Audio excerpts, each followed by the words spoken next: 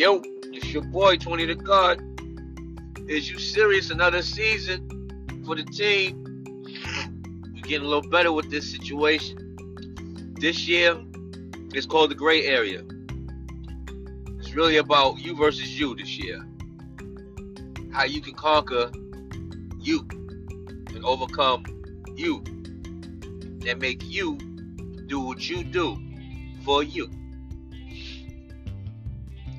It's not the ops, it's not the haters. They're always gonna be there, whether you're rich or poor. None of that shit matters. This is the gray area. The gray area. New artwork coming and everything. We're gonna be giving away some merch and prizes this year for people that are involved in this mix with us again this year. And just basically overall just having a good time and trying to each one teach one. It's very important. The mix is very important. The gray area is mad important. It's more important than anything that you can imagine right now, because you can be your worst enemy or you can be your best attribute. It depends on how you feel about you. So, just wanted to give an introduction. Very excited about what's going to be happening this year, or how the falsetto is going to go down and everything is going to be just going to flow. But it's me versus me. I'm always in a battle with myself. Crazy self. Nice self. Never know what you wake up to. Never know what you're waking up. How you feeling. And you just got to keep moving forward.